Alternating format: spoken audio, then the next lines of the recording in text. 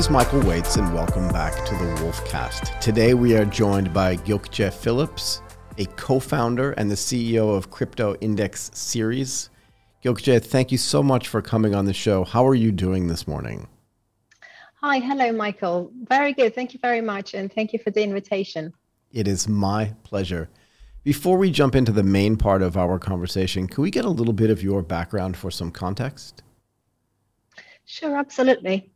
So I've studied computer science, let's say back in 2001, and then moved to Switzerland, worked for Thomson Reuters for about 3 years, and then decided that I quite like to study a little bit more. So I did my master's and PhD in the University of York in the UK, and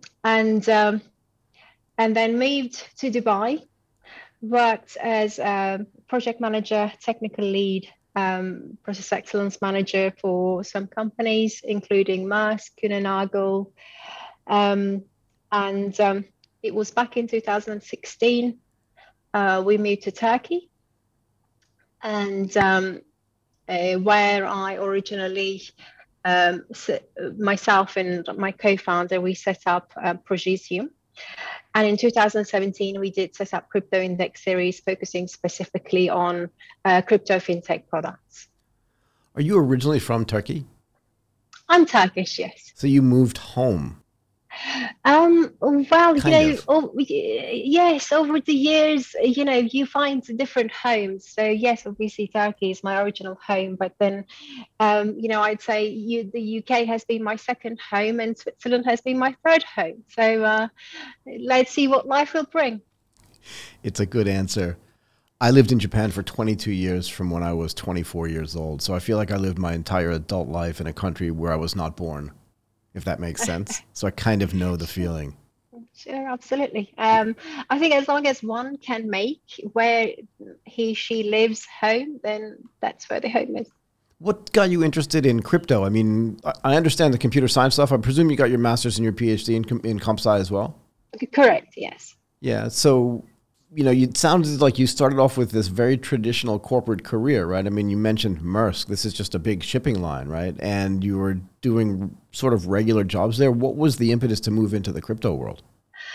Right. So initially, to be honest, it's an interesting story. The reason we wanted to become entrepreneurs is because we become parents. And hence, at that moment in time, we actually, both myself and my partner, we wanted to be more flexible and we wanted to be able to utilize more of our potential than we were able to whilst working for corporates. However, in terms of the cryptocurrencies, a very close relative of mine sold his 3-bedroom apartment and put all the money in cryptocurrencies. This was back in 2016. And that's how, the whole crypto market got our attention. So me being a researcher at heart, I sat down and read sort of 85 white papers, telling me what all those cryptocurrencies are doing, how they're different from each other. And I had to classify and study before we invested any money in crypto markets. Right.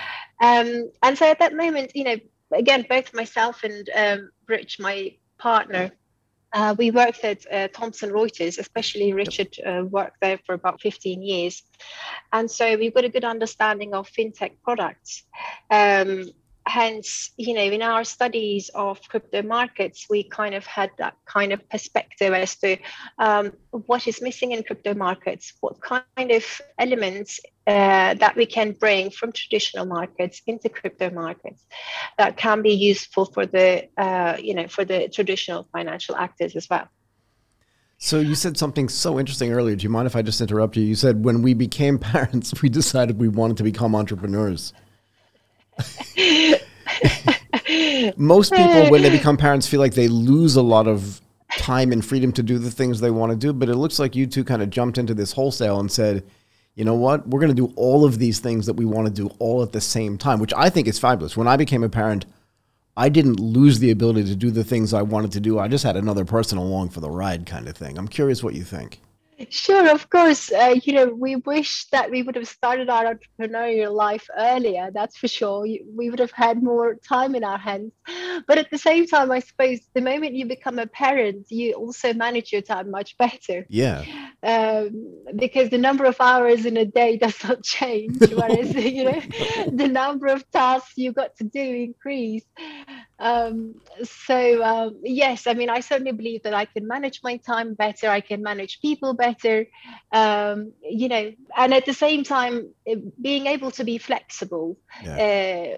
I think that's the key. Obviously, with the pandemic in the last couple of years, things have been different. Very. We are now living in a more flexible life. People can work remotely and so on. But back in 2010, this was not possible, for instance. Not really. Talk to me about this research that you did on the crypto, and I'll tell you why. I think it was a few weeks ago now, I released an episode for another one of my shows for a guy who's building a crypto lending business in India. And the title of that show actually ended up being Every Blockchain Finds Its Own Believers, which I thought was an interesting way to talk about every, blockchain, but also every token and stuff like that. What did you learn from all this research that you did?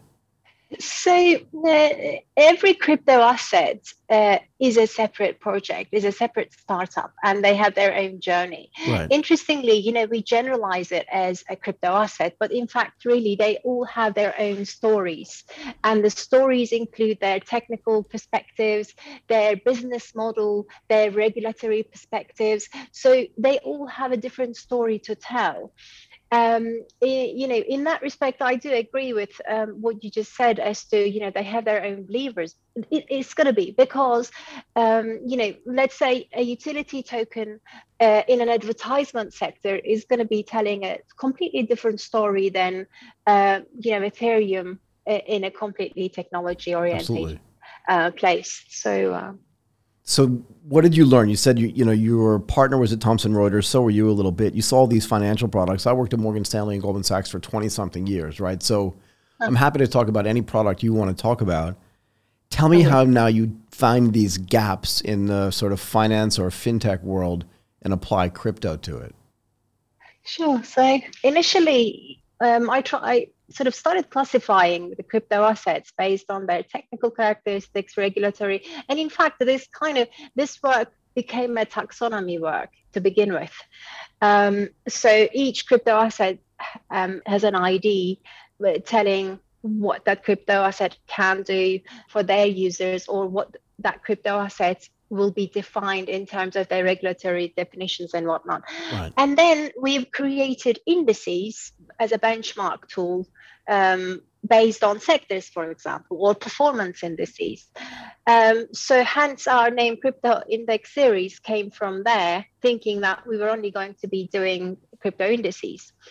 However, the work got bigger. So what we're doing right now is we provide data, trading, and portfolio solutions to institutional investors, or institutional clients, including wealth managers, asset managers, digital asset banks, prime brokers, and so on. So why did you start with the index series? Again, if you go back and look at the development of indices as a thing, right, and then go back and look at mutual funds too. I mean, everybody knows the Dow Jones Industrial Average. Everybody knows the DAX, all of these indices, right? There are entire businesses built around what goes into an index, what comes out of an index, inclusion, exclusion, all this kind of stuff. Are you just trying to take all that and port it into crypto before anybody else does it? Yeah. I suppose I could actually say that we've been one of the first doing that, and right now we're looking to. In fact, this can be an open invitation. Listening to me, we're looking to collaborate with index issuers. Who are looking sort of how to make that index regulatory compliant. So we can be acting as an index calculating agent, and then an index issuer can come and take that index and make it available for index funds, for instance. Uh, yeah. Is this like an MSCI thing? um, well, I suppose Yeah, MSCI, if they wanted to introduce crypto indices, they could certainly use us as an index calculating agent as well. Yeah, but I mean, you could disintermediate them completely, right? In other words, so MSCI creates indices globally, right? Emerging market indices, regular, all these kind of indices, right? But it's become a brand because they were doing this for decades. But it also means that Crypto Index Series could become that brand that owns the indices around crypto as well, right? Without having to go to another service provider, which to me seems like a massive opportunity, right? Because there's all this stuff happening in the crypto world, and just now the institutional investors are starting to catch up. I'm curious what your conversations are like, or what the interaction is like with sort of existing index providers, but also the institutional investors who are looking at what you're doing and thinking we need to be involved. So you see, to our surprise, as the institutional investment came later, Yep. especially for crypto markets, the early majority has been the retail customers. Yeah. And then it's only after sort of 2020 October we started seeing more and more institutional customers coming in, and hence the markets is still developing so much so that the indices yes, we can see some indices. I'm not going to name the competitors in this podcast, but yes, we can see some examples, but it's still yet to grow. So the demand will grow, yes, for sure. But we're not talking to people every day telling us, oh yes, we definitely like an index. Hence, at the moment, the demand is more around data. So institutions will definitely like to have pricing data, pricing indices, asset indices, asset pair indices, but also the portfolio analytics. So this is why at the moment we're covering this data, trading, and portfolio space, and indices are, yes, an element that we cover and we will be covering. But because of the way that institutional adoption is going, data and portfolio analytics fronts have been more in demand, so to say. Very interesting. So you started on the index side, but now you're looking at this and saying this data and the portfolio analytics is more interesting. How do you handle liquidity from a portfolio analytics standpoint, right? You know what I mean, right? Sure. So we have an API product called CIS API. CIS is short for Crypto Index Series. Yep. And through this API, we not only provide data, but we also provide access to exchanges. So potentially you could, by providing your API key for an exchange, you can also send buy and sell orders to that particular exchange. Right. So you can connect to those exchanges, but we are also integrating with prime brokers. So which means you could choose, between sort of exchanges or prime brokers to send these buy and sell orders. And if you do that for the connected accounts, we're also collecting all the transactions for you. Right. Which means you can then do portfolio analytics, such as performance index, asset allocation, various other calculations as such. Yeah, I mean, I was thinking about liquidity in a slightly different way, right? So the market cap, if I look at coinmarketcap.com, it says the market cap for all the crypto that they follow is 1.7, let's call it $1.8 trillion. It sounds like a really big number, right? But every day in the FX markets, $5 trillion trades.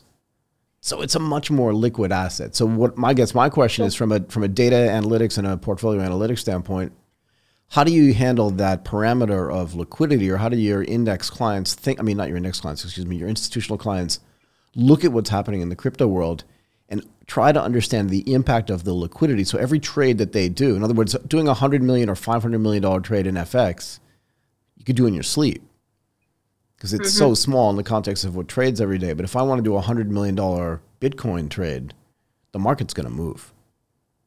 Sure. So in fact, prime brokers are, we're only partnering with prime brokers. We're not looking to be one, Right. But prime brokers are one solution to that. So what they do is they're connecting to, let's say, 12 exchanges.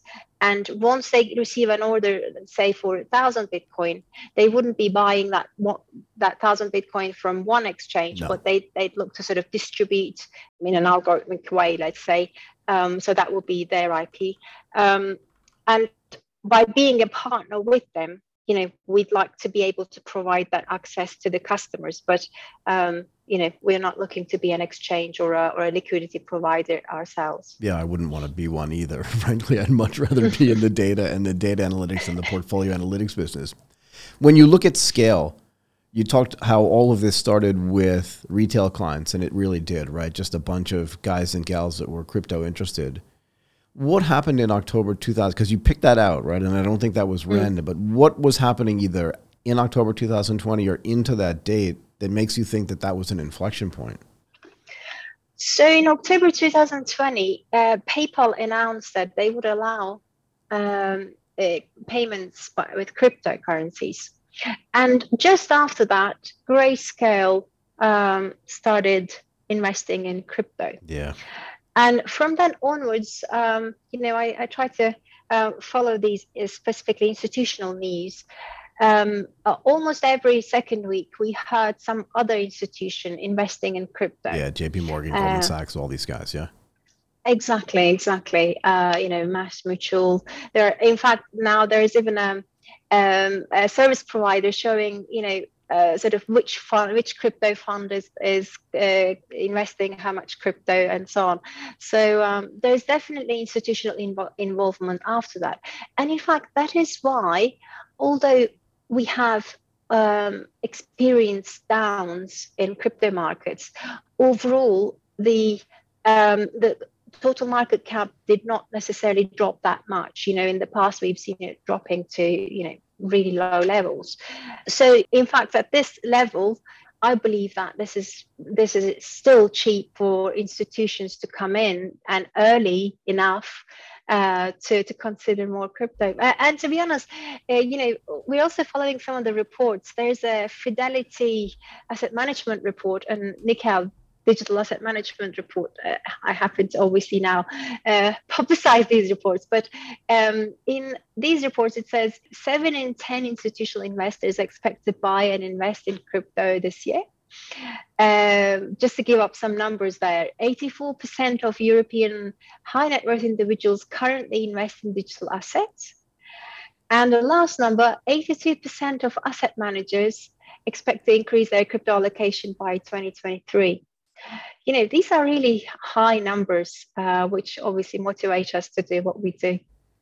Yeah, I mean, your business is just going to get bigger. We can argue over coffee as to whether this is a good entry point frankly, for any asset. But in my mind, as the world continues to get wealthier and wealthier, and we can talk about the political impact of cryptocurrency in a few minutes, but it's just the world gets wealthier and wealthier. Assets in general, there will be things that make them fall, but those are buying opportunities in my mind, hard assets and soft assets, because as more money sloshes around the world, it needs to find a place where it thinks returns are higher. And with interest rates persistently low and stock markets performing like crazy over the past 10 years, particularly since the financial crisis, people are moving into crypto. It's just a new asset. It's like when people moved into hedge funds 20 years ago. At least that's what it looks like to me. And you're right. Even when it goes down, the market cap doesn't fall that much. So it still remains an interesting market. Who do you think, when you look at your potential clients, who are the biggest targets? Are they only in the United States? Are they in Europe? Are there ones in Asia as well? Like, what does the world look like to you? So this is very much in correlation with the regulations. Go ahead. At the moment, the regulations are forward specifically in Switzerland and in Germany.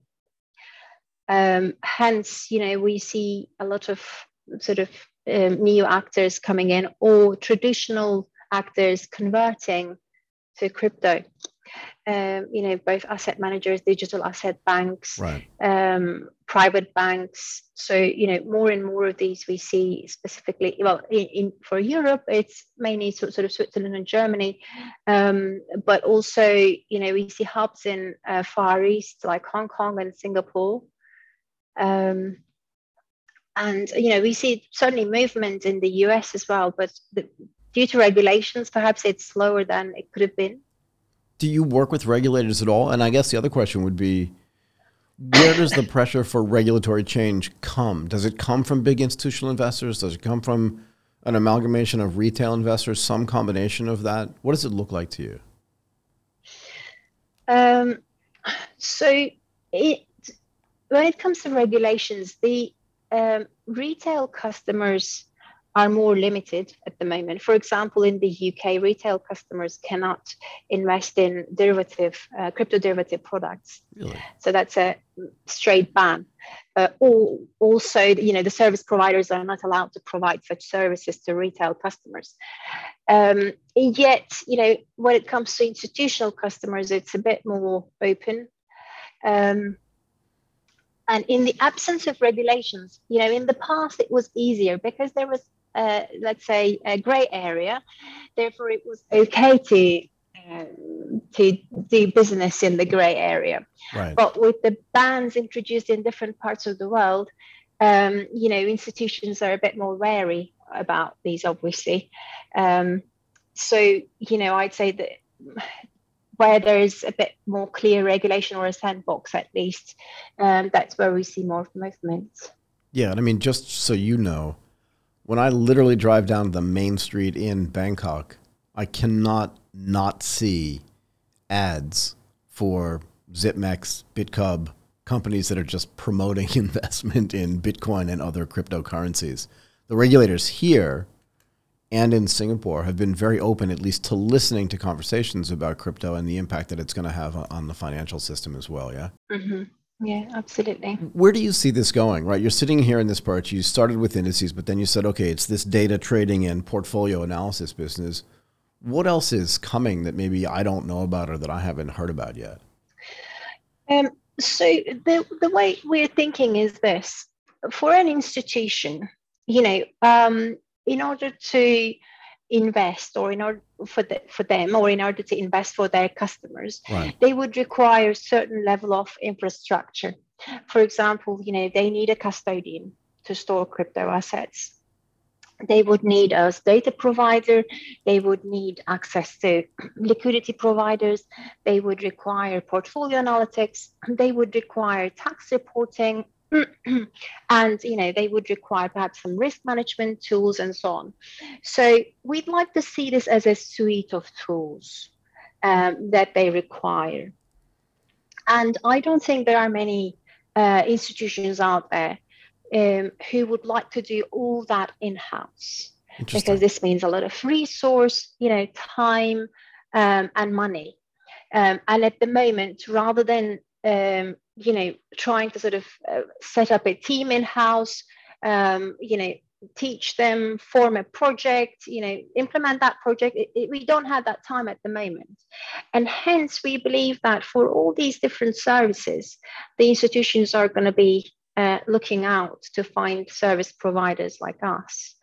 And what we would like to be doing is actually to establish that kind of network with our partners, so that when we go to any institution, we just don't go as a sort of standalone company. Hey, we're CryptoIndexSeries, we came.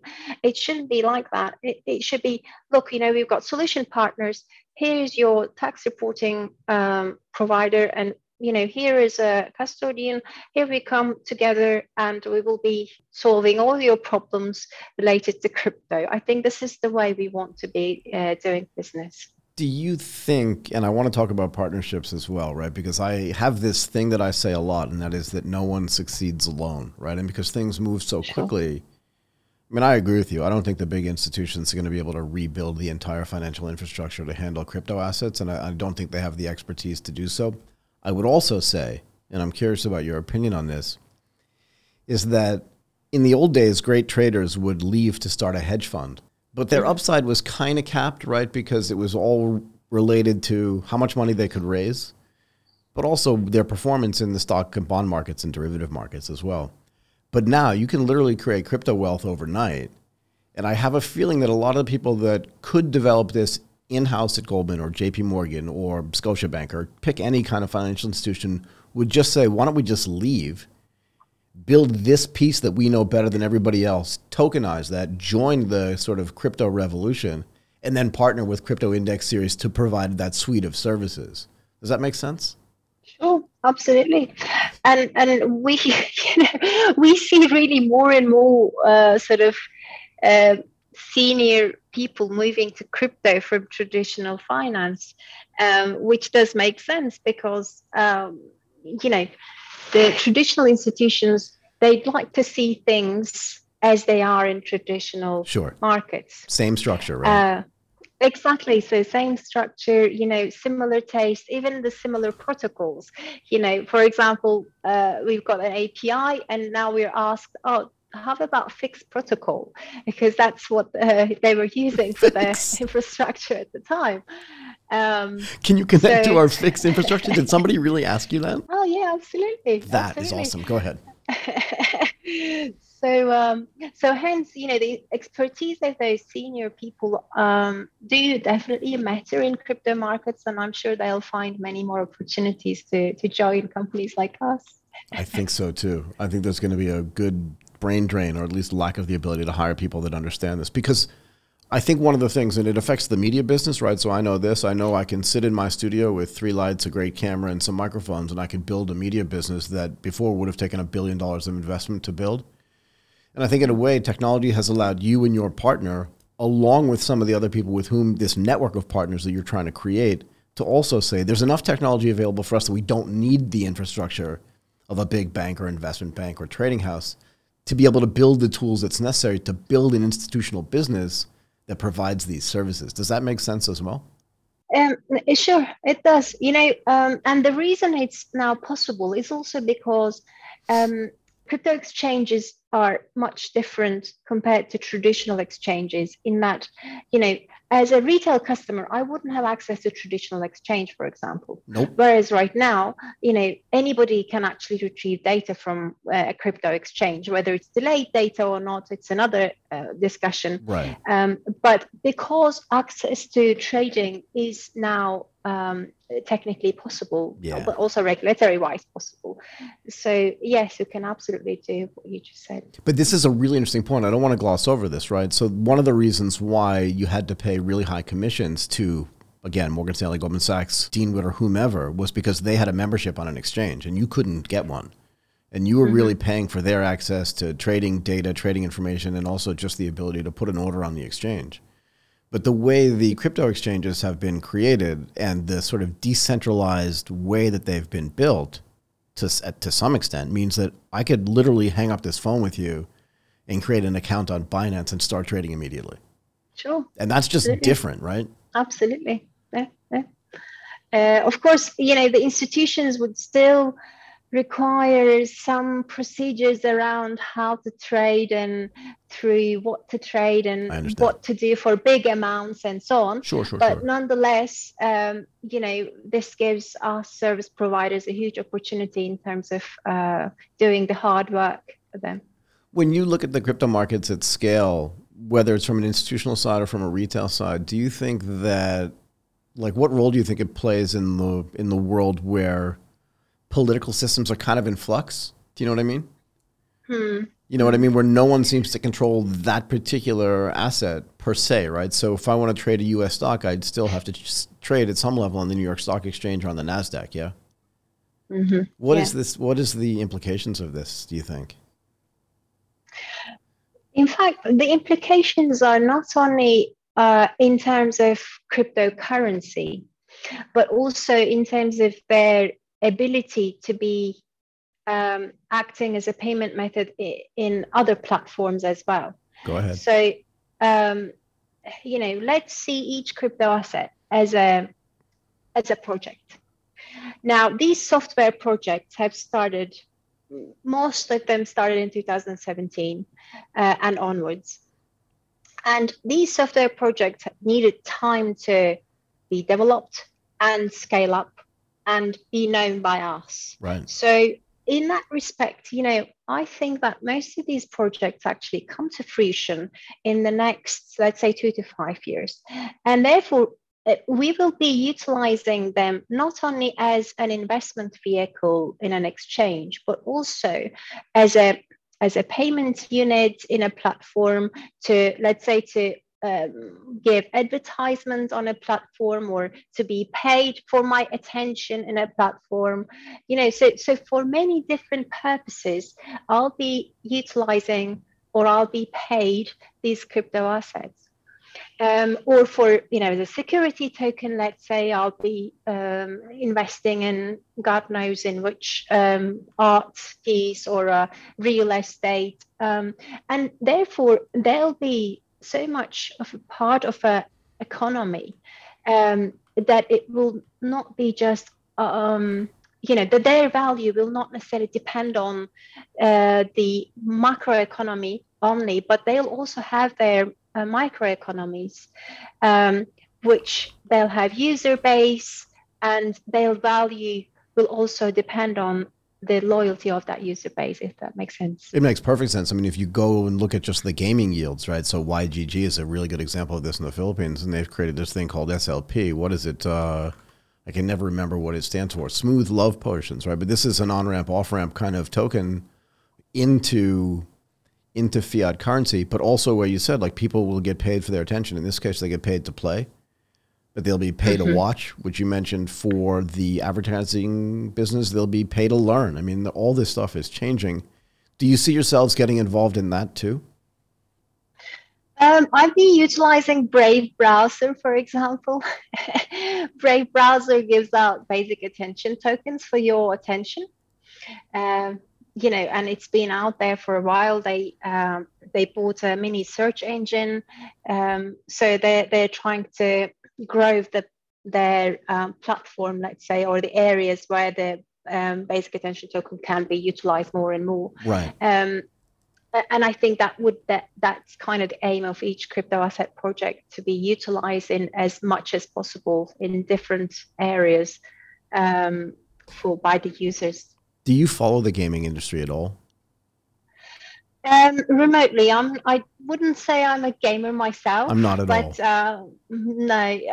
Of course, I do follow how the NFTs and the metaverse advancements are affecting the gaming industry. But yeah. Well, because that was really the next topic, right? In other words, if I look at the way the metaverse is developing, excuse me, it seems to me to allow a whole bunch of new financial models and new economic models, but crypto not has to be, but I think in the case of something like Animoca Brands and the Sandbox, they're banking on the fact, or betting on the fact, that crypto will be the mechanism for the creation of these new economic models.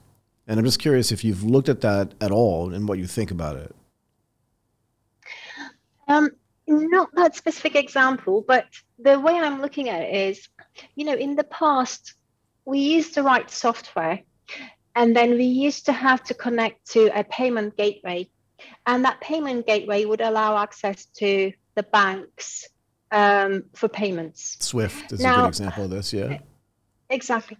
But we would certainly require that level for payment gateways in order to access the banking system. Whereas right now, we actually don't need that. No. Cryptocurrencies, also provide us that payment level. Therefore, everything is now embedded in the software level. I don't necessarily have to go out of any, software level or utilize a payment gateway or anything like that. I don't even have to use it, as banking at the moment for payment. Hence, you're absolutely right. I mean, at the moment, the whole economy is going to be on the sort of injected into the software. Yeah, it feels like it, right? So the whole economy is going to be driven. It was weird, right? So Mark Andreessen said years ago that software is going to eat the world, but I don't think he anticipated this thing happening, right? Because prior to blockchain technology and Bitcoin sort of being launched onto the world, this type of stuff wasn't possible. And you're right. I think it's going to take these projects 2, 5, 7 years to kind of gestate properly for us to really see their full impact. Anyway, I feel like you and I can have... go ahead. I was just going to mention, I suppose, people were looking at the possibility of something like this in the past, but maybe not necessarily it wasn't obviously found till 2009. But I remember in 2007, when I was doing my PhD, I looked at a card called Mondex card. And Mondex, I wouldn't say it was a successful project per se by, it was a huge project in the UK. And, sort of what I was trying to do was I was trying to prove mathematically by using some formal methods that you weren't able to create money and put it in the card. The card would allow you to have several wallets. So you could have, USD wallet, pounds, let's say euro wallet in one card. Right. Even then, I think people were trying to find ways of having several currencies in one place. And so the idea was, the total amount of USD should not change in the world. Therefore, nobody should be able to introduce dollars in that card. That was, my bit. But, overall, gradually, we've actually started seeing, even back then, move towards digitalization of money, Of having everything. multiple wallets and everything. Exactly. Yeah. Yeah, really interesting. Like I was going to say, look, I feel like I could keep going on and on with you, and I don't want to take up more of your time. You've been very generous with your time today. I'd just like to thank you, Gökce Phillips, a co-founder and CEO of CryptoIndexSeries. You've got to come back and continue this conversation. That was really great. Thank you very much, Michael, for the invitation. It was my pleasure.